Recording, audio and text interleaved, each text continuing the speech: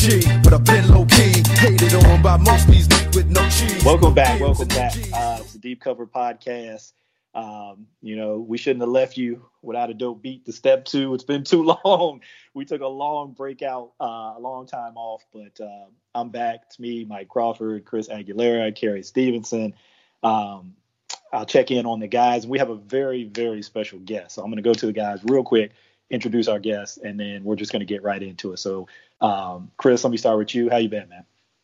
I'm good, man. I missed you guys. I'm not just saying that. I really did miss you guys and the conversations that we have both about football and about life.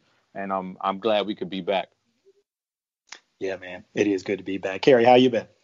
I've been good, man. Like Chris said, it's good to be back in each other's presence.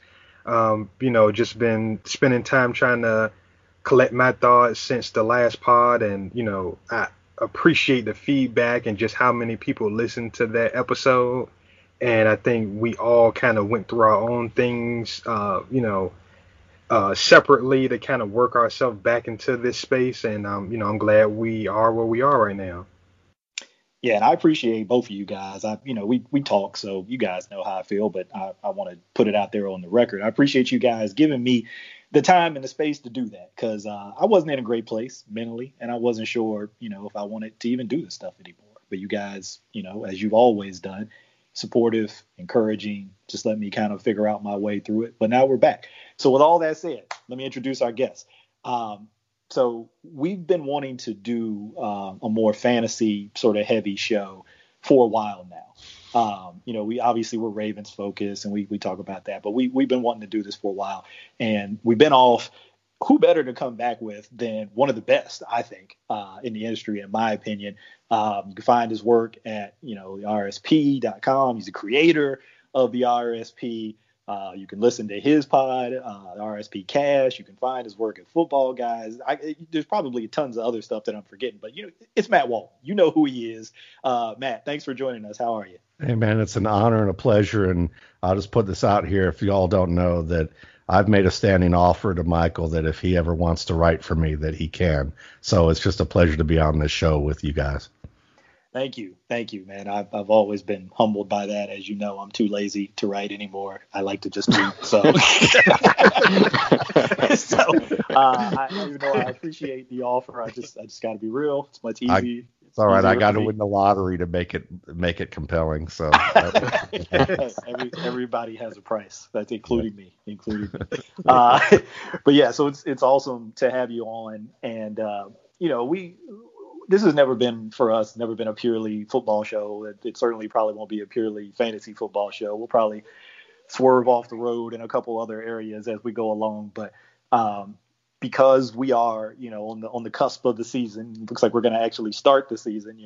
We can get into, some of that stuff about where we finish the season and what it's going to look like. But it looks like we're going to start it. So we'll at least tackle some of the fantasy stuff early on, just to kind of get that out there and then see where else we go. So one of the things I'll throw this out to you, Matt, first, since you're our guest, and then the other guys can touch on it too. I think this is kind of the overarching thing, right? Over everything, obviously, right now is coronavirus. And so, what are your thoughts in terms of how that plays into fantasy players' approach to the season? Does it change anything at all for them? With the uncertainty that's kind of weaved throughout this whole thing, or do people still just kind of approach it as business as usual?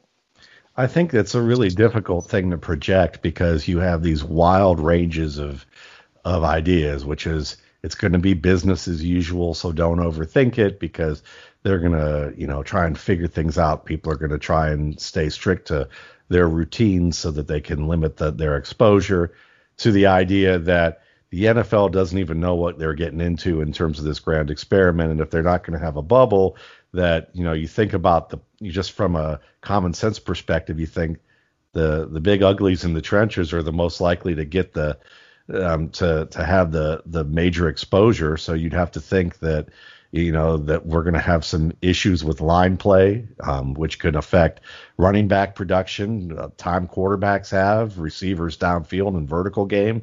So then you could start branching off in areas of like who do I want as my quarterback? Probably guys who are used to not dealing with good offensive lines anyway. Maybe it's an even better year for Russell Wilson in terms of wanting to have a guy who's at least used to having to like buy time and be able to make positive plays on a more improvisational level because his offensive line isn't that great. So you look at a guy like that compared to maybe if Tom Brady is, as much as I project good work from him and rebounding with that great talent he has around him, if 2 or 3 guys from his offensive line aren't playing that week, you kind of have to, as good as he is moving around the pocket, you got to have some semblance of a pocket to move around in. So you start making kind of decisions about that. But I think the most common sense thing to look at is overall is just to be aware of players, especially at running back, wide receiver, and tight end, who are maybe on the cusp of making a roster or on the practice squad, or maybe just missed getting on the practice squad, who've worked during the summer with the team and are street free agents because they might get called up to play. And that may mean you need to know a little bit more about these rookies and a little bit more about these street free agents who've bounced around a little bit and understand where they could fit, because I'd have to think that offenses are probably going to simplify their approach if they have to use some guys in that capacity, where they say, okay, well, they're familiar with what we do. These are the types of things that we're going to try and do to leverage their skills. But at the same time, you don't want to just go for guys with sole physical skills, because if some team gets kind of silly and picks a 4-3 wide receiver who's unbelievably fast but can't run a route and can't catch contested balls, then they probably made a mistake compared to, say the team that picked the running back who doesn't have 4.3 speed, maybe has 4.7 speed or 4.8 speed, but he's quick enough. He understands how to run outside, inside zone, and knows how to run, gap schemes pretty well. And maybe their team does a mix of that inside work, and he can pass protect well, or at least he can break tackles and he can get what you need from him maturely. I'd probably rather have that guy than the athlete people are going to ooh and ah about. So things like that, I think, are going to be the most you're going to have to concern yourselves with, is on the occasion where we get players that may seem like we're in a strike year or something, and we're getting guys off the street who are getting their chance. Yeah, that makes a ton of sense to me, and it's something that I've been thinking about. You pretty much just explained, is that this may be a year more than any other where veterans or kind of young veterans who kind of been on the fringe, like you said, might have more opportunities, and really just that whole thought of guys who are ready to play, right? You have guys that are ready to play. They understand the playbook. They understand their technique. They understand their assignment. Are they most physical gifted guys in the world? Maybe not, but they're ready to play. Those guys might see some more opportunities. But Kerry, let me go to you on that. So sort of this overarching theme again about the pandemic and how that, if at all, affects the fantasy landscape from your perspective. Yeah, I think there's a couple of things. One is kind of roster construction. Tight end being one of those onesie positions. That's something that I really want to carry 2 of in a standard redraft situation. But now it's just kind of like, do I have to add to that, to give myself buffers in this, unknown environment? This is probably kind of the perfect year for that, because, tight end is as deep as I could, remember. So it's a situation where, maybe you can stand to just kind of take 3 later, mid to later round flyers, as opposed to, maybe your standard process of going with one early or getting one of those guys in that mid range. So, definitely thinking about that from a roster construction standpoint. Also, running backs and pass protection is going to be huge. It's huge anyway. When you look at teams, they generally don't lack caution when it comes to that. If they can't trust you in pass protection, you don't play on third down. And so now we have a situation where there's no preseason, there's no intra-squad scrimmages. So these guys are losing a lot of reps, against other teams and, different blitz packages and all those things. So I think that's something that people really, really need to hone in on, specifically at running back. Get those guys that have the experience. I'm looking at a guy like DeAndre Washington in Kansas City. They signed him very early on in the process, and now he's looking like he's going to be a viable player. But he's a guy that has experience on third down, and Clyde Edwards-Helaire, we all love him, and it looks like he's going to be that lead back. But don't forget about a guy like this early on, because when those bullets get to flying, and you got that $500 million man behind you, if Clyde Edwards-Helaire misses a protection, hey, he might be coming out on third down until they can get that resolved. So I think that's something people really need to hone in on is running backs and pass protection. Yeah, as much as you hear kind of that narrative about teams having to maybe scale back a little bit in terms of playbook, right? Because, everything has been condensed, and you got rookies who haven't had the opportunity to get those OTA exposures and, all the other sort of training camp reps that they would normally get. But think about defenses that have been together for maybe a couple of years, right? Have that continuity. And so they've got their packages locked in. They're not going to be scaling anything back when they're going up against an offense who maybe has some guys in there who haven't seen a lot of these looks, right? They're just going to throw it at them. Yeah. And we're going to see how that goes. But Chris, let me get you on that on this last thing before we move on to something else. What do you think about the pandemic and the whole environment? Well, just to piggyback on what you were saying, that the continuity of the team, I think that's a big thing people should be looking out for, because teams like the Ravens, who are bringing back essentially the same group, they're going to, hit the floor running compared to other teams who maybe like the Bucks, who need time to gel and really need that time to get everything down packed. But teams that are already established and have the same units that they pretty much had last year, those are the teams I really want to target in fantasy this year, because you'll see less hiccups. I mean, you would think you'd see less hiccups in time like this, where there isn't that much practice anymore, and they're distance and all of that. So I think teams with continuity is really the way to go this year. Yeah, and we are a Ravens focused show. People who listen to us know that, and so we'll weave some of that into this, but we just like talking about football and life, really, in general. So it won't be all about the Ravens, but we'll weave some of that in. That's how we do. So look, I'm gonna jump around a little bit here. Chris and Carrie know they give me these notes to try to keep me organized, but it's just not the way my mind works. So I'm gonna try to stick to it, but I'm probably gonna bounce more. So let's look at some specific situations. And I know, Chris, I'll start with you on this, because I know you've mentioned it, and Carrie, you talked about it too.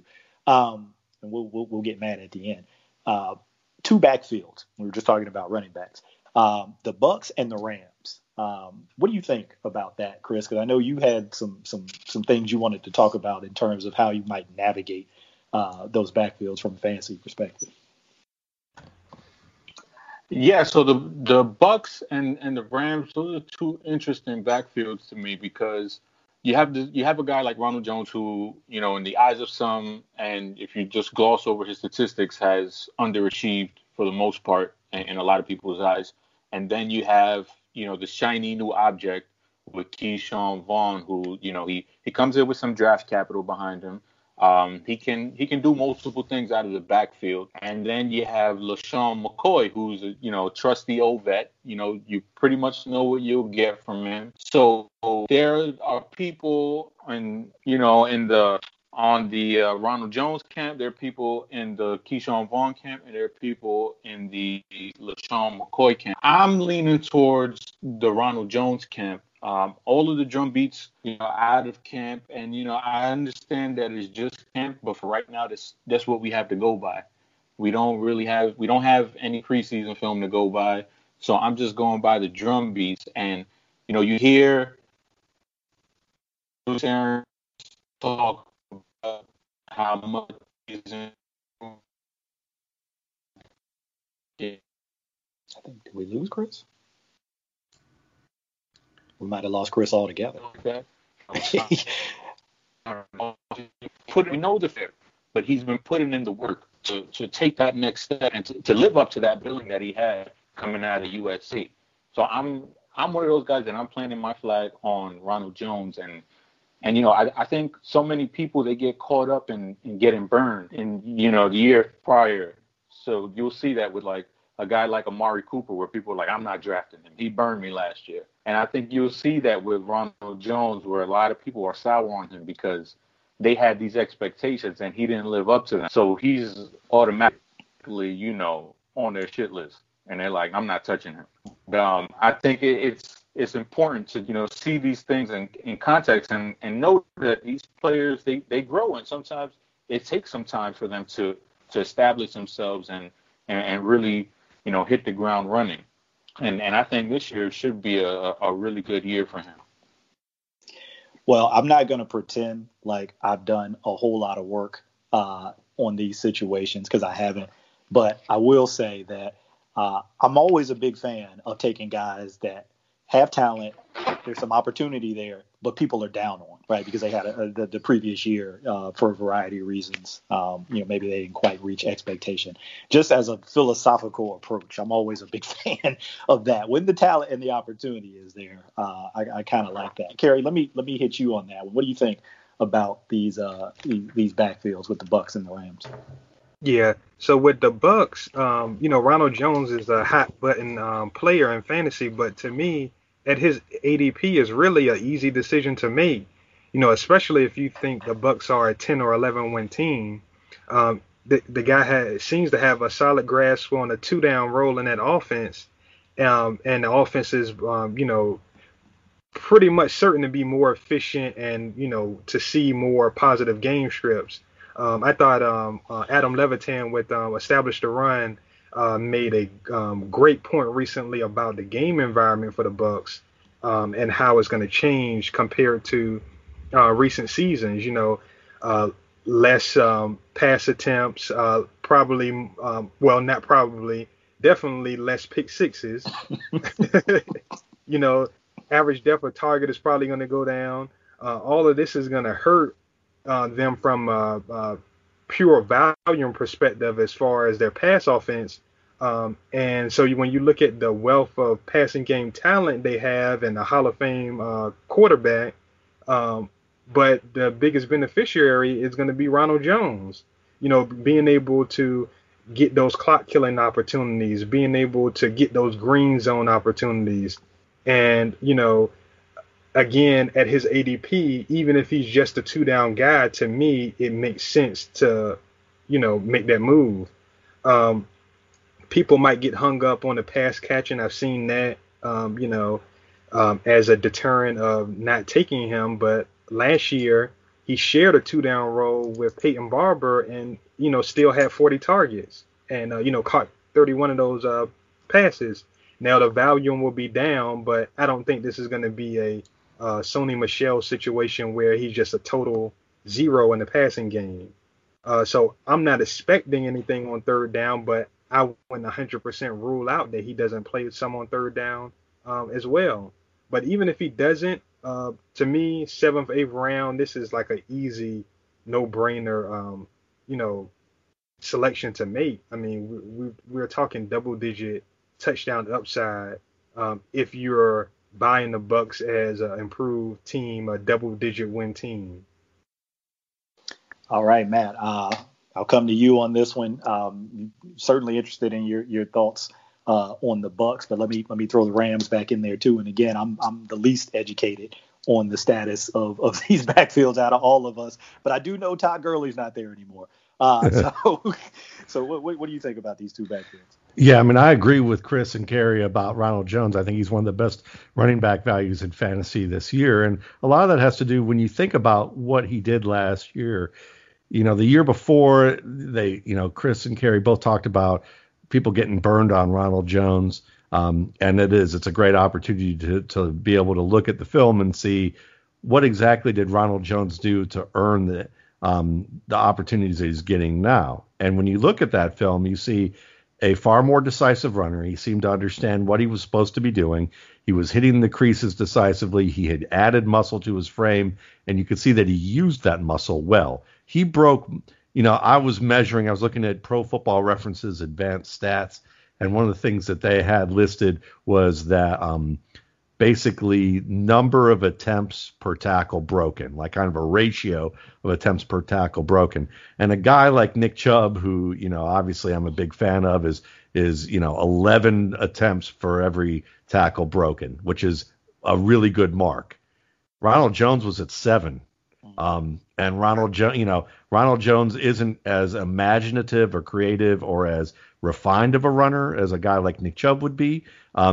But it shows you that he was making good decisions. He was making the most of those. And what I was watching on film correlated with the tackles broken, because once he got past the box and into the second level, he took linebackers for a ride. He took safeties for a ride. He ran through at least reaches and wrap attempts. So he was hitting those creases with authority, and that's what you want to see from a back who was being tentative the year before. And as the year went on, you started seeing him be able to actually drop the weight and be able to stop at the line of scrimmage where he's seen a penetrating defender and make a jump stop or a jump cut to an outside crease and do it in a very refined way. And so you could see the growth with him, and the fact, that Kerry mentioned about that he was used as a receiver and he caught a fair amount of targets. Well, you look at the Bucs this year, and I covered them for the football guys in terms of their training camp reports. And one of the things that you're reading right off the bat is he's improved his pass catching in the camp, and it's been notable to everybody. The Tom Brady's like, here's what James White did that you could do that'll help you in terms of, running your routes as if you already have the ball, keeping a kind of a low center of gravity. And part of that is to be a little bit more sudden and out of your breaks. Part of it also is to help you get in the mode of transitioning fast. Because one of the things that makes George Kittle great as a tight end with the 49ers is his ability to catch and pierce, to be able to catch the ball and immediately get downhill. Now, he didn't say it as football savvy as that term that we hear coaches use, but his was basically, I realized if I just turned upfield and ran as hard as I could that people were, not being able to tackle me. Well, yeah, that's catch and pierce, my friend. So he, Ronald Jones is doing that. And the fact that Bruce Arians right away was like, listen,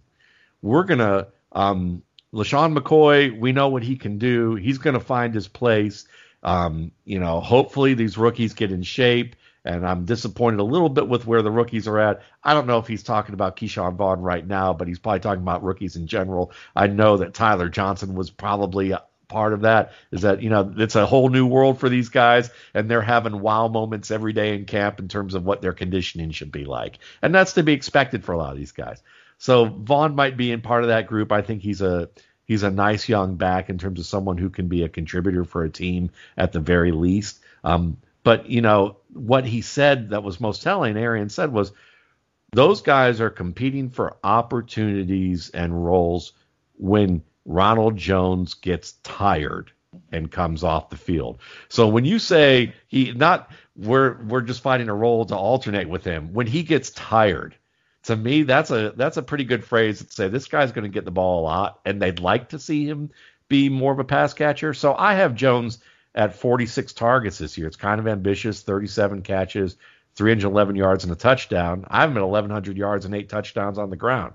So I think he's going to definitely be a bargain this year, probably a top 15 running back. And when you think about like what Kerry said, that yes, what Adam Levitan said about, you may see less volume, they're going to be way more efficient with what Tom Brady does and Rob Gronkowski in the mix. They're going to run more 2 tight end sets. It's going to be multiple sets when you watch in practice.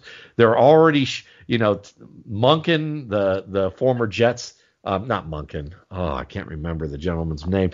Buck's defensive coach. He used to be the head coach for the Jets. Tom Bowles. Yeah, thank you. Tom Bowles is already lining up, and they're doing a lot of kind of mush lineups and kind of confused. And, the thing they're working on pretty much early in practice right now is we have a multiple offense. Let's make sure everybody's on the same page when Tom says we're going to move from a 12 personnel to a 10 personnel. We're going to move from 12 personnel to empty. We're going to move from 12 personnel to 11. And and they're already like doing lots of red zone drills with 3 tight end sets, putting Cam Brate in there. So they're going to run the ball, but they're also going to you're going to see Jones get opportunities just for the mere fact that he'll be on the field in sets where Brady goes, yeah, I don't like that look. Let's split Jones out and throw a quick something to him and everybody else. So they're going to be more efficient, and it's going to lead to longer drives, more opportunities. So I love that. And then I guess the Rams, I mean, listen, I like Cam Akers as a rookie. I've kind of joked that he's an incomplete masterpiece. And what I mean by that is that, he's a heck of a pass protector in terms of the physical skills of being able to block people. The picking up protections, picking up assignments, that's tough for every rookie. So you got to expect some growth there and maybe some issues with that. He's a much better receiver than people realize in terms of not only catching the ball, but making contested catches and finding openings in the zone in ways that I was kind of surprised by. The big question for me about the Rams is, are they going to go back to being an outside zone team, which I would think with Cam Akers being a little bit more of a gap-savvy runner than he is a zone-savvy one, and that Darrell Henderson had issues being able to run. He looked lost running zone after coming from a gap scheme in Memphis. I would think that gap would be their thing, and I would also think that because their offensive line hasn't improved massively, and Sean McVay, after his Super Bowl stint with Bill Belichick, and Belichick basically said, I'm going to take your few little plays and I'm going to go ahead and just like throw them off the chessboard because, I'm just going to completely outmatch you. And it still took him, halfway to 2/3 of the season to finally go, maybe when the defenses are playing sets to specifically stop wide zone that you don't normally see in the pro game, maybe I should go to gap, and he started to after that midway through the Steelers game. So I'd have to think they're going to do more 12 personnel, do more gap running, try and do play action off of that and have fewer 3 wide receiver sets. And if they do that, I think right now you got to look at this as a split between Akers and Williams, or Henderson, And Henderson is probably the better value right now in fantasy leagues. But, the risk with him is, does he catch on? McVay has always wanted to have a scat back, but he's never seemed to get one. It seems like it's a fever dream for every Shanahan-influenced offensive coach to have a scat back, and it hasn't really happened other than maybe Chris Thompson, who keeps getting hurt. So I think Akers is a nice bet, but there's boom bust to both of those guys due to offensive line, due to also how much of a split they're really going to have. Wow, you touched on a lot. Before I go to our next topic, though, I gotta piggyback on a couple of guys just because you mentioned a lot of names, and Chris and Kerry will know this. I love Nick Chubb. They've heard me wax poetic about the Browns this year, even though I'm a Ravens fan. Nobody likes this. But I was doing this back during the draft because I'm like, look, this is it. I said, I think they finally got the right guys. I said, this scheme that they're going to run with the players that they have, love Andrew Berry, all the moves that he's making. I might as well get a number 24 jersey that says Kool-Aid on the back. But I just got to put that out there. Even I'm not trading in my Ravens fandom, and I know people are going to hate that, but I'm just saying I was pretty optimistic about it. Now, when the pandemic hit, I don't know how that affects them, because you got a new staff, new scheme, all of that coming in. I don't know how that affects them, but I'm still pretty optimistic about what they could be. Tyler Johnson. Well, don't feel too ashamed. Don't feel too ashamed because I'm a Steelers fanboy this offseason. Oh no. I feel like oh no. Because if just look at them last season. Look at how good that team, the defense was with that horrendous offense. They're probably offenses in Texas high school football that were better than that last year. Yeah. And they almost made it to the playoffs. Yeah. They were a problem. If they would have made it to the playoffs, they would have given the Ravens a run for their money because with just 50% of Ben Roethlisberger, that team is dangerous in the playoffs. And now, I'm sorry. no, go ahead. Now I was going to say we did talk about that last year about just how good their defense was once they got Minka, and like that might have been Tomlin's best coaching job to get what he got out of that team with the jokers they had playing quarterback for them. Mm-hmm. I mean that was impressive, but you kind of hurt my heart a little bit there, Chris. I'm sorry, man. You know I like sorry. Deontay Johnson. You know we share an affinity for Deontay Johnson as a player, but and look what he did last year. Look what he did with those two guys at quarterback last year. So and a hernia. And a hernia. That's right. And a hernia. Yeah. I can't believe that we just did that. But anyway, it is what it is. It's all incestuous in the NFC North. It really is. It really is. I was going to say I was going to trade my Chubb jersey to you if I can rent Lamar and J.K. Dobbins, and a couple other guys on that. Well, anyway, I don't even want to go there. Now we're gonna get to some of the Ravens guys because like I said, it's what people kind of listen to us for. But Kerry, I'm gonna start with you on this one, and this was a theme a little bit in that whole Ronald Jones discussion about people maybe being burned a little bit from a guy that maybe didn't quite reach their expectations. David Johnson, right, in Houston. As much as I want to just forget about the actual analysis and just like roll with Johnson puns, we need to talk about the actual players there. And two guys that I really love. You guys have seen a lot of stuff I tweeted out about Duke Johnson. I've loved that dude forever. But David Johnson, remember what he was. Remember that year, him and Lev Bell. It was like, play those guys in DFS and print money. We know what David Johnson has been. Kerry, what do you think about his prospects in Houston? Can he get back? It's hard to say get back to that, but can he regain something near that form? Yeah. So I want to hit on the Rams backfield first because I think there's a interesting kind of point that we're dealing with as far as COVID that kind of puts us at a disadvantage. And then I'll hit on David Johnson and the Texans. But with the Rams. McVay has named every running back in that room. I mean, I think he tried to even mention Eric Dickerson as an option, but you can't really do that. But that's where we are because we're relying so much on coach speed. And so a situation like the Colts, where their coaches came out and said, "Well, Marlon Mack is the starter, but we're gonna ride the hot hand," to me is code for we're going to give Jonathan Taylor every opportunity to take this job. But, we're not getting that with the Rams. So that creates even more of a kind of disadvantage. Cam Akers is being drafted like he's going to be the lead back. And, there's risk there. Darrell Henderson is affordable, but, Matt pointed out his struggles as, a zone runner. He has the explosiveness. He has some potential as a pass catcher. But if they don't, kind of move more stubbornly and want to stick with the zone, then, that creates some, issues. Mac Brown is a guy that, could be just a thorn in people's side. He's just a guy they seem to trust. And, he's a solid bat, but, he just kind of muddies the waters. So, that's a prime example of not having the preseason. These coaches can say whatever they want in availability, in their media availability, but, who they're running out in preseason and how these guys look when they get their chances is, the story we want to hear, but unfortunately we won't be able to hear.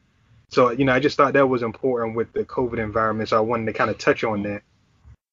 But yeah, as far as the David Johnson, this whole Texans offense, I think we've had a couple conversations about it. To me, they're like the biggest storyline in all of fantasy with, Tim Kelly taking over as their play caller. He started to be the guy that implemented the RPOs into their offense. I read where former Texans receiver Cecil Shorts, he's doing radio in Houston now, and he talked about how creative Kelly was and how the players liked them, and said that he had his hands all over the game plan in that 53-point explosion they had in Atlanta, versus Atlanta. So I went back and watched that game, and I saw a lot of, movement with the quarterback. I saw a lot of stretch run game and kind of synced up with the play action passing game. And, they have the weapons there to do real damage on those deep crossers and vertical shots and some of those things. And, we know how a mobile quarterback can help a running game. So for me, when I look at David Johnson, if they utilize him in space, assuming that he's, healthier than when it looked like he was, running with a pile of rocks on his back last year, assuming we're not looking at that guy anymore, he absolutely can bounce back. I mean, even if they're not utilizing him as he was utilized in the past, if he's just out there for 65% of the snaps with Deshaun Watson, we've seen productivity from that position in this offense before, even with guys that weren't as, talented as a guy like David Johnson. So I definitely think, he can bounce back. He's viable. The tricky part with this is he's going in a range where there's so many good wide receivers that aren't as risky going in that range. So, for every kind of stab you take at him, you're letting a DJ Chark get by, you're letting Terry McLaurin get by, you're letting these guys that, are safer but also have upside as well. So that's kind of my issue with David Johnson right now, but I definitely think he can bounce back in a major way. And I'm gonna ask the same thing of you, Matt. I was gonna go to Chris, but he's earned some penalty box time with that Steelers love. We're gonna have to talk about that. I mean, that was. Anyway, Matt, what do you think about David Johnson? Well, I want to know how big the penalty box is. Is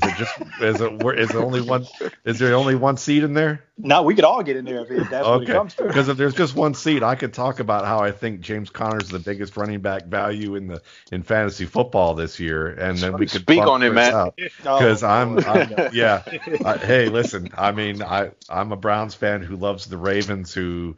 The Steelers are like the big brother that beat up on us, who I root for when they get into the playoffs if the Ravens aren't in there. So my whole perspective is completely screwed up. But David Johnson, I mean, I agree. The big thing about him is he was naturally more of a gap runner when he came into the league.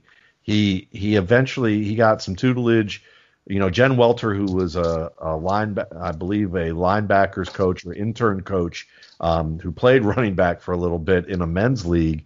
She was part of an intern for the Cardinals, and I had a chance to talk to her at the Senior Bowl a few years back, and she talked about how much Chris Johnson, and it was pretty obvious, Chris Johnson mentored David Johnson a fair bit in terms of the details of zone running, and Johnson had a strong campaign as in his first couple of years. He really started to get better at running that type of a blocking scheme.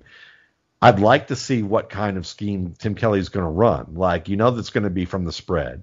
So you think that it's going to be a lot of zone, especially with those crossers, especially with teams trying to have to play all 11 offensive players on a team. So, and as Gary brought up, so that makes sense.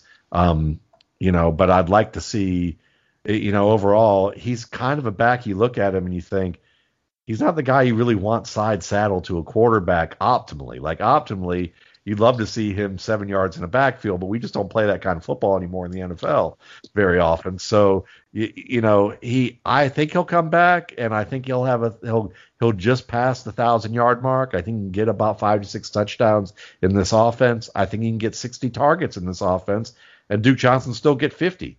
So I think he's going to, get 45 receptions, 410 yards, close to 10 touchdowns total. So you're looking at over 1,400 yards from scrimmage. But just as Kerry said, do you really want to – that's kind of more the upside projection for him.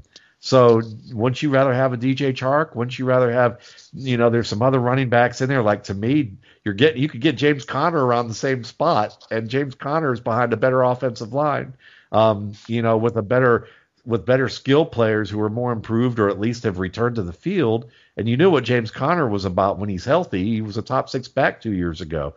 And and they're making him the feature back. So that's tough. Chris Carson is a solid back if you're going to go for a back in that range. And then all the receivers, I mean, I love that as the prime example of the guy that you want. But even if you're looking at DK Metcalf, or if you want to reach a little bit for Devonta Parker, if you believe that he's turned the corner based on what he did last year, I mean, those are all compelling guys. And it's hard when you can go a little further back and go, Raheem Mostert might be available later. I can look at him, and I know that's the one guy who can run behind that really strong offensive line. I can go with him, Ronald Jones, like we just talked about. So, yeah, it's one of those deals where someone's going to be happy that they got him, but there'll be someone else who's like, I got two players for the price of one because of the fact that I didn't take David Johnson. All right, Chris, look. I've never understood the cat in the bag analogy, but the cat is firmly out of the bag. If you want to talk about James Conner instead of David Johnson, go ahead and talk about James Conner. Talk about them both. It's up to you, man. Let's talk about James Conner from my Pittsburgh Steelers. This has gotten way out of hand. No, like Matt said, the line is going to be one of the best in the league. He's coming back to, hopefully a healthy Big Ben.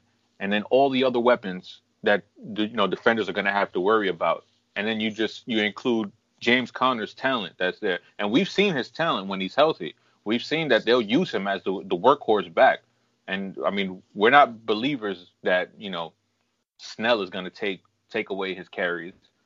We don't think the back out of Maryland is going to take any snaps away from him. So this is his backfield, and they're going to feed him as long as he can stay healthy. And I think the sky's the limit. With that defense, they're going to want to run the ball. They're going to want to, milk the clock out. And I just think with an offense that has as much firepower as they're going to have, there are going to be a lot of goal line opportunities there. And like you said, if you compare David Johnson's situation and James Conner's situation, I would much rather have the James Conner situation just for those factors and just for the offensive line alone that will create holes for him. And, we know how, and we just spoke about how continuity is so important. He knows how to run behind this line. David Johnson, it's going to be a brand new system. It's going to be a brand new offensive line for him. So that takes time to kind of gel and get that feel for where guys are going to be. So I'd much rather hit that draft button on James Conner for my Pittsburgh Steelers. Well, look, damn, we might as well talk about the Bengals too. You want to do some Joe Mixon love out there, T. Higgins? You might as well just hit them all at this point. Nobody cares about the Bengals. Not No. NFC North. Come on now. No, nobody does care about the Bengals. Even though I do love me some Joe Mixon. They know that. True. But anyway, so let's do this because I think we ultimately want to get to some other stuff that might not be completely football related, just because I think it's more interesting. But let's hit a couple more football things. And I know we'd be remiss if we didn't talk any Ravens, but I'm going to save that. So this next one, Chris and his Pittsburgh Steelers, I'm going to start with you on this. Take it anywhere that you want, man. Any fantasy player, any fantasy position, anything that you want. This is kind of just the clean slate round. Anything that you want to talk about, the floor is yours. If it has to be Steelers, then okay.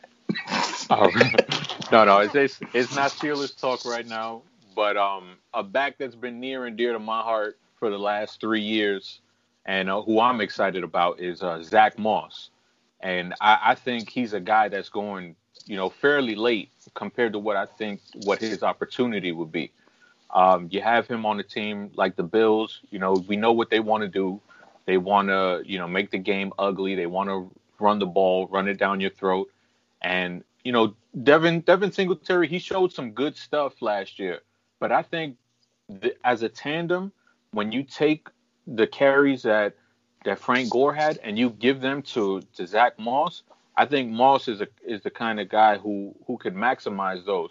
Now, Frank Gore, great running back. He's the kind of guy that you want in your running back room. But there's a ceiling for what he can do at his age right now. And I think Zach Moss is a guy who can kind of, cap that a little bit and, supersede it somewhat. And maybe even challenge Devin Singletary for more of a split in that backfield. And I think he's a guy who could definitely take that red zone role from him too. And he can get the touchdowns from that backfield. And, the reports that I just read coming out of camp are how amazed they are of how he can catch the ball.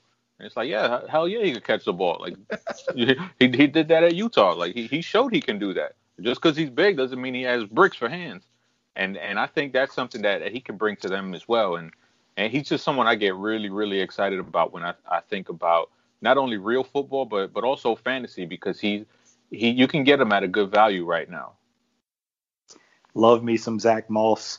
Watching some of his games last year, his college tape, it reminded me of like old school Tecmo Bowl when guys were just like bouncing off of dudes' thigh pads. People who at the college level were just like bouncing off of this dude when he would really get down behind his pad. So big fan of Zach Moss. Obviously, we have a ton of respect for Frank Gore. He's no longer with the Wheels. Of course, he's with the Ravens Northeast. Up there with the Jets. So we have a ton of respect for him and what he's done throughout his career. Kerry, I'll go to you. I'm going to save Matt last on this one. Floor is yours, man. Any fantasy position, any fantasy player, any fantasy strategy. I mean, anything you want. Yeah, I want to hit kind of the quarterback strategy for this year. I think we had a conversation about this, and I want to qualify this first. Because, I'm a card-carrying member of the late-round quarterback club, so I don't want to do anything to jeopardize, my standing. But there have been a couple different instances, in my off-season doing best ball where, I've taken Lamar Jackson or Patrick Mahomes in that late second, early third round. And I think late round quarterback is still the way to go for me personally. I know, a lot of the times that's where I'm going to gravitate towards. But there are a couple different scenarios where, I'm looking at Mahomes, I'm looking at Jackson, and, they just make a lot of sense. Hey, Kerry, I don't mean to interrupt, but our draft is coming up. Can you tell me specifically what those scenarios are and where you're going to draft those? No, I'm sorry. Go ahead. But, one of those is when you get to that Sigmund Bloom calls it the second round dead zone. You get to that late second round and all the, the top 13 or 14 running backs are off the board. Maybe Kelsey is off the board. The top 3 or 4 receivers are off the board. And you're looking at it and, you could take a receiver there that would be, a quality receiver, but there's so much value at receiver in the 3rd and the 4th and the 5th and, and so on, that, maybe you just want to lock in the upside of a guy like Lamar or a guy like Mahomes and then hit wide receiver, rounds 3 through 5 or 6. So I think that's a scenario that kind of sticks out. And then there's another scenario where, everybody in your league is waiting on quarterback. That's a trend that is kind of people are catching on to. So the market is kind of correcting itself. So the advantage isn't the same if everybody's waiting. But there could be a advantage that you can kind of gain from, just knowing when to jump in and grab your guy, and that comes from, having your tier ranking set up and, identifying the guy you see as a value, whether it be, a Kyler Murray or, Russell Wilson or, whoever, somebody might slip through those cracks and may fall in the range that, normally they don't. But because everybody's waiting, you get a, round and a half, 2-round discount on the guy. So that's something to kind of, keep an open mind of. When I'm in drafts, I typically don't even touch the quarterback tab until like the 9th or 10th round. I don't even bother to look in that direction. But I think there are certain scenarios where you can kind of, peek over there a little bit. I want to keep my card, but, just a little peek. That was extremely valuable information, Kerry. I really appreciate the detail, the depth that you went into on that, and I think all the listeners do too. It's not about me. It's about whoever's listening. I think they really appreciated that. So Matt, turn it over to you now. Anything, any player, any position, any strategy, anything you know about Kerry and Chris, if you've ever been in drafts with them, anywhere that you want to take it, go ahead. Man, I see the rope coming out, no more of the dope, but like, you see what we were talking about? Yeah, I really do. But yeah, I mean, I think that the point about, taking a peek at quarterback early is not bad, because when you think about safe picks, Patrick Mahomes, Lamar Jackson, and Russell Wilson would be my top three in terms of safest quarterback picks on the board. And if you believe that there's depth at running back and receiver after that, why not? Especially because I think there's value at tight end. And that's what I'm going to talk about, is kind of a couple of receiver values and a couple of tight end values, because I think CeeDee Lamb and Emmanuel Sanders are going to be guys that are going to get 1,100 yards at least in their offenses. And they're going in the 9th, 10th round, sometimes later than that. Sanders is somewhere between like the 9th and 12th round. CeeDee Lamb somewhere around the 8th or 9th round right now, because if you look at the Dallas Cowboys offense last year, it supported the equivalent of 3 1,100-yard receivers. Michael Gallup gave you 1,100 yards. Amari Cooper gave you 1,100 yards, and the combination of Tavon Austin and Randall Cobb gave you 1,100 yards. It doesn't even include what Zeke got, doesn't include what Witten got. So I think it's there for a guy like Lamb, who's going to be able to alternate in and outside with Cooper. So they're both going to draw some real nice matchup advantages. Then you get Emmanuel Sanders, which to me is like the second biggest value in this draft, because I'm just sitting there watching him and I'm thinking this is one of the better route runners who you could use. And, there's route runners like Michael Thomas, who you put him in the slot and he's just devastating. He's a good route runner outside, but his range of what he can do in terms of how he's going to stretch the field is more limited than a guy like Emmanuel Sanders, who even at his venerable age at this point in his career can still stretch the field.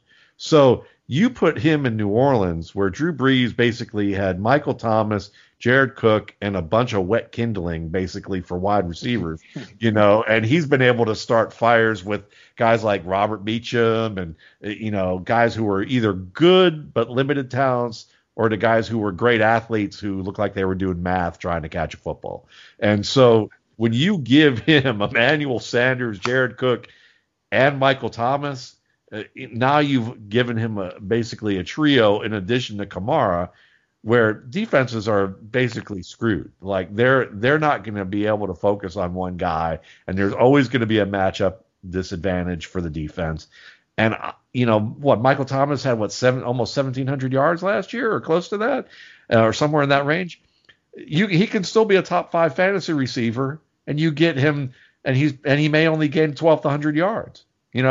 There's another 500 yards there, and it's not going to Traquan Smith. It's going. Emmanuel Sanders is probably going to be that guy who can get close.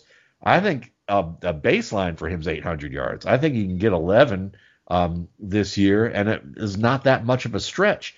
So those two are great values. And then you think, well, if you pick that quarterback early, then what about tight end? Well, I mean, listen, we'll go back to the Steelers. I know people don't like Eric Ebron for the same reasons they didn't like Ronald Jones, and even more so because it's like promise one year and then great one year and then dud the next year.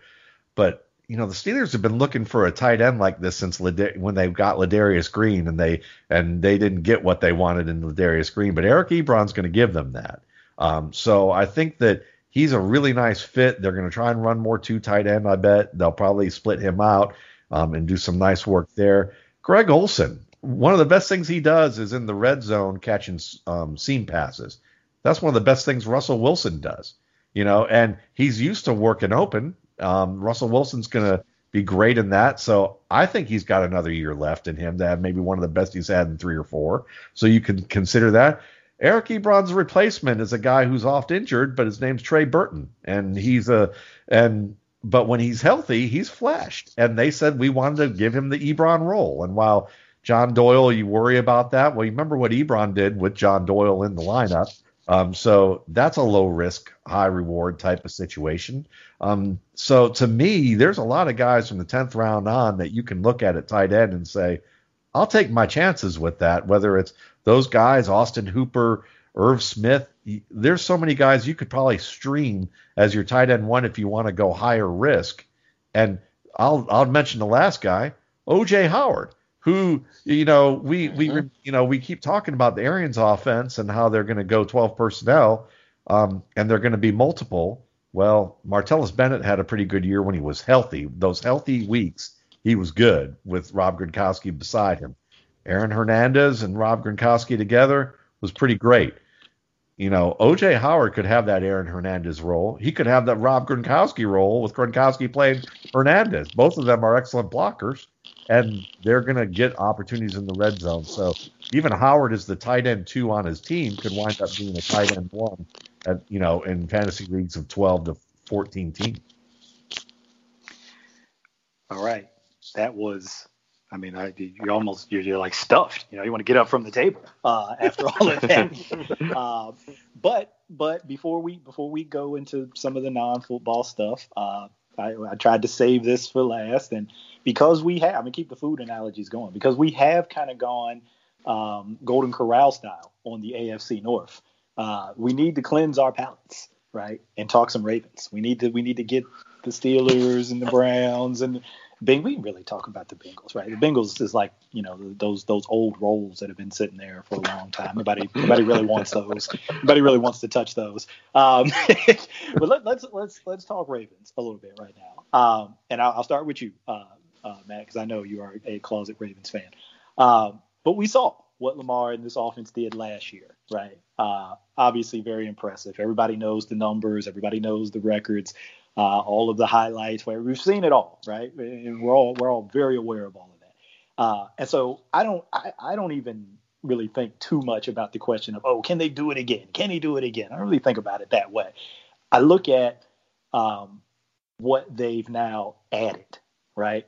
And think, who knows if they can do it again or not? Maybe they'll do something new. Like we hadn't seen what they did last year before. Maybe we see something even newer this year. So what are your thoughts about the Ravens and their offense and kind of fantasy sort of perspective on it? Yeah, I'm excited about seeing what they're going to do, because a lot of the talk is, well, we got Miles Boykin last year, and Miles Boykin, what he did best wasn't exactly what Lamar did best.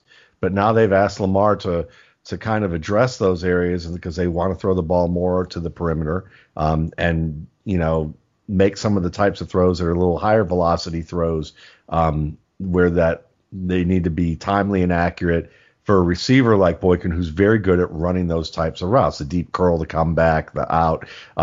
Those intermediate throws. Those are the things like that he could be where Jackson could improve upon. And so it's going to be interesting to see whether he does make that stride. And if he does, that can open up this offense in an even greater dimension. Now, if that doesn't happen, fine. It's still a great offense, and it's still, what Jackson does well in terms of throwing the ball deep in the middle of the field, up the rails, what he can do in the short game, what he can do under pressure, in the pocket, staying in the pocket. And then, of course, he can run the ball too. And they set up the ground game in such a way, it was so dominant last year that I just would laugh every time I'd hear an analyst say, he's got to be careful running because he might take too many hits. You don't want him taking too many hits. And I'm thinking, are you watching these games? Because he's not getting touched. He's going out of bounds. Like, he just goes out of bounds when he wants to. There's 1 to 2 plays a week, if that, and they're big moment plays where maybe you're going to have to take some punishment, and you as a quarterback know that. But he's not somebody who's going out there and getting punished because he doesn't know what he's doing. He's stepping out of bounds 2 yards ahead of an oncoming guy after he's gained 13, 15, 17 yards. It's nothing. And it's so they're going to have more of that. They're going to have more of that, whether it's Dobbins or whether it's Ingram. With Dobbins, you just might have more of a chance for the same type of run that Lamar Jackson can give you if he gets into the open field, which just makes it even harder. And then you add the dimension of Devin Duvernay, who is one of my favorite picks that the Ravens had, because not that I've read this, but I'm just interested because watching him at Texas, they used him in the red zone and the green zone as a running back. They'd hand him the ball. And you knew they used him as a slot receiver. You saw that he did some decent work outside. He even showed better skill as a press man guy than what you would expect in terms of being able to defeat it than the way that I've seen him characterized, which was as a running back who's playing wide receiver. I don't think that's true. I think he's a bona fide wide receiver who just happens to be able to play some running back too. But I wonder if they're going to use him more as a Danny Woodhead type of player. Like, be able to, like how the Ravens had him, maybe a little out of the backfield. And then instead of having Nick Boyle in there all the time, because now it's not Andrews and Hayden Hurst, maybe what they do is get the same effect out of Devin Duvernay that you can get out of a guy like having two tight ends, because now you start him in the backfield or in two backfield sets with alongside of Ingram or Dobbins, and then you look at the defense and you detach him to a side where you can see whether he gets a one-on-one against a linebacker or an undermatched safety, and it becomes an easy throw. Or you can do some things where you can be able to use him maybe as a backside blocker or different looks that make him look more like a tight end, and he can be functional in that area, but at the same time maybe have a play where he runs jet sweeps, and works around from that end. So there's angles to that where I see Duvernay having value as a kind of a multi-dimensional weapon that you can move around. And I'm just wondering if the Ravens are thinking the same thing and just haven't shared that with anybody, because when I watched it, that's what got me excited when I saw it. So those are my thoughts on the Ravens. Two things on Duvernay. Wow, man. Matt made me a Ravens fan again. There you go. There we go. Bring them back to the fold. The fold, man. And Chris, I'm coming to you on this one, so I'm glad you said that. But two things on Duvernay. We talked about this. I don't know if Matt heard it. He might not have been on with us when we did it, but we got to give ourselves the back pat again, because Kerry was playing the role of Eric DaCosta, and Chris, you were playing the role of Joe Ortiz, our scouting director, when we did our mock draft, and you actually drafted Devin Duvernay. So, nice. So I got to give you guys the pat on the back for that. And then something I thought about recently, I don't know if I was talking to you guys. I was talking to somebody else on Twitter about Duvernay. And not that I'm comparing him to this player, because I think they're different, clearly. I think they're different. And this kind of dates me too. But just playing style, just watching him when he has the ball in his hands, his running style maybe is more specific than playing style. Running style reminded me of Brian Mitchell. He's just a guy who's just no nonsense, straight ahead, not like a ton of wiggle, when he's a ball carrier, but he's just gonna run through you, right, or stiff arm you. And Duvernay kind of struck me, and I went back and looked when I thought about that, and I looked at some of Mitchell's numbers, and he had years where he had 40 to 50 carries, 50 to 60 targets. Obviously, he was an all-pro return guy. Was quarterback in college. This is one of these offensive weapon type guys, and I think that's exactly what Matt just was kind of hitting on with Duvernay. But since you're back, Chris, into the flock, what do you think about the Ravens? Not just fantasy sort of perspective this year, but just in general.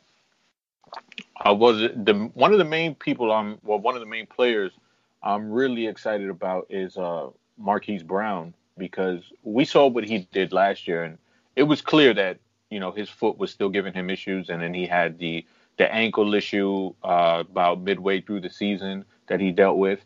And I mean, he still played phenomenally. I mean, you look at the Titans game, and it was sort of a coming out party for him, because he was the only guy who could catch a lick that game.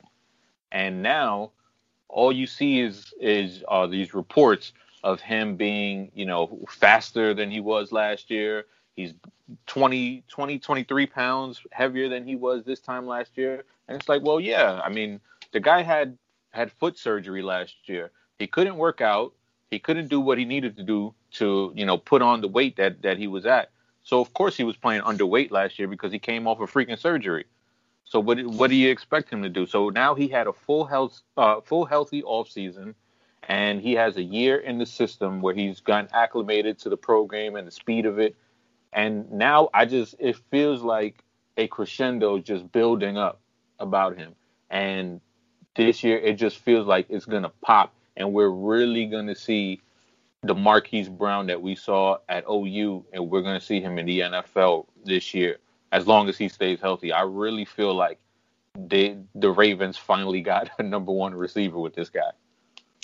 Yeah, I don't know if there's been anything that Ravens fans have kind of coalesced together around this year more than Marquise Brown workout videos. Like we've just been drooling over these workout videos, right? And seeing how this guy has transformed his body, seeing, him running, more healthy and at full speed. And so the expectations, he's a first round pick. So obviously the expectations were always high, but I think, there's been so much talk about, he's going to blow up. He's going to explode this year. I hope, look, I'm here for all of it, and I absolutely want it. But I always get nervous when the hype gets like that. Oh, it's the long suffering Ravens. We've never had an offense. Fan admit it's like, wait a minute, just that. But I think with Lamar, you gotta throw all those off, right? Throw all of that off. Right? And you know what? It's just one clip. But that clip of him going one-on-one against Marlon Humphrey, I get it. It's one-on-one. There's no pass rush. But Marlon Humphrey, if he's not the most physical, he's one of the most physical cornerbacks in the league. And Marlon got his hands on him. And he dealt with it. It didn't slow him down. He was able to use his body and the added weight that he has now in order to get out of that jam and hand fight him and get past Marlon Humphrey. And to me, that I don't think we would have saw that last year with him being 153 or however, whatever his weight was. But I feel like it's like we've seen him put in the work, and now he's just like right there on the cusp of executing all that work and the flashes that we saw last year. I feel like we're going to see it this year. I'm going to come to you now, Terry, and I remember that clip. I've seen that clip. And yeah, I mean, he had to get Humphrey's hand off him like 3 separate times, because that's how locked in Marlon had his hand on him. But the thing that was the most special to me about that, because it was a double move, was the stop and the restart and the acceleration. I mean, it was seamless. Freaky. It was freaky to see just how fast he got up to top speed. Okay, but now, Kerry, let's finish this up with you with sort of your perspective on the Ravens from fantasy perspective, or just sort of general offensive or even defense. We haven't talked about the defense, but anyway, what are your thoughts? Yeah, I'm just looking forward to just a potential adding of layers. I think Matt touched on a couple of things that are big for me, just expanding the passing game outside the hashes. Quietly, one of the things that the Ravens didn't really have a lot of last year that Duvernay adds is, that scheme touch threat, that, guy that, you can get the ball in space, tunnel screens and things like that. And, he can make some things happen. So I think it's, that's a couple of things where you can add some layers to the attack, which is already a, strong attack. And I just think something that's really unique about this team compared to other teams is they can come out in heavy personnel and they have a 300-pound fullback and a big tight end and Nick Boyle, and they can bludgeon you, but they have enough home run threats that they can put in that same personnel package to make you make decisions. I mean, you look at Lamar Jackson, obviously. Now you're adding the home run threat in the backfield with J.K. Dobbins. And, if you put Marquise Brown on one side, Duvernay on the other side, now you got 2 guys that, that are running 4-3 on the outside. Hey, defenses have to make decisions based off of that. And, the Ravens are in a good spot where they can kind of dictate terms in that way. So, I'm looking forward to them, seeing some creativity as far as Duvernay goes, seeing the expansion of the passing game, but then seeing how they leverage that heavy package and some of the things they can do out of it. Yeah, so now I think, well, I'll throw a little plug in for the Ravens defense, but we're gonna go to what I think is the most interesting part of everything we've talked about here today, and it won't have anything to do with football. But anyway, just quick on the defense. We know how good they were last year. We know the secondary, right? We know all the guys that they've got back there. You get Tavon Young back, one of the better young slot cornerbacks in the league. You add Calais Campbell, you add Derek Wolfe. You draft Patrick Queen, you draft Malik Harrison, Justin Madubuike. They got a chance to be special, in my opinion. I mean, there's some new parts that have to be integrated. Wink runs a pretty complicated scheme, so it's not easy, but they've got a chance to be special on that side of the ball. So I'll leave it. This is the end of part 1 of a 2-part show we did with Matt. In part 2, we'll get into some non-football topics with Matt, like how he got into fantasy and football analysis, advice for anyone looking to get their start in the fantasy industry, and some social justice issues. Give it a listen. We think you'll enjoy it.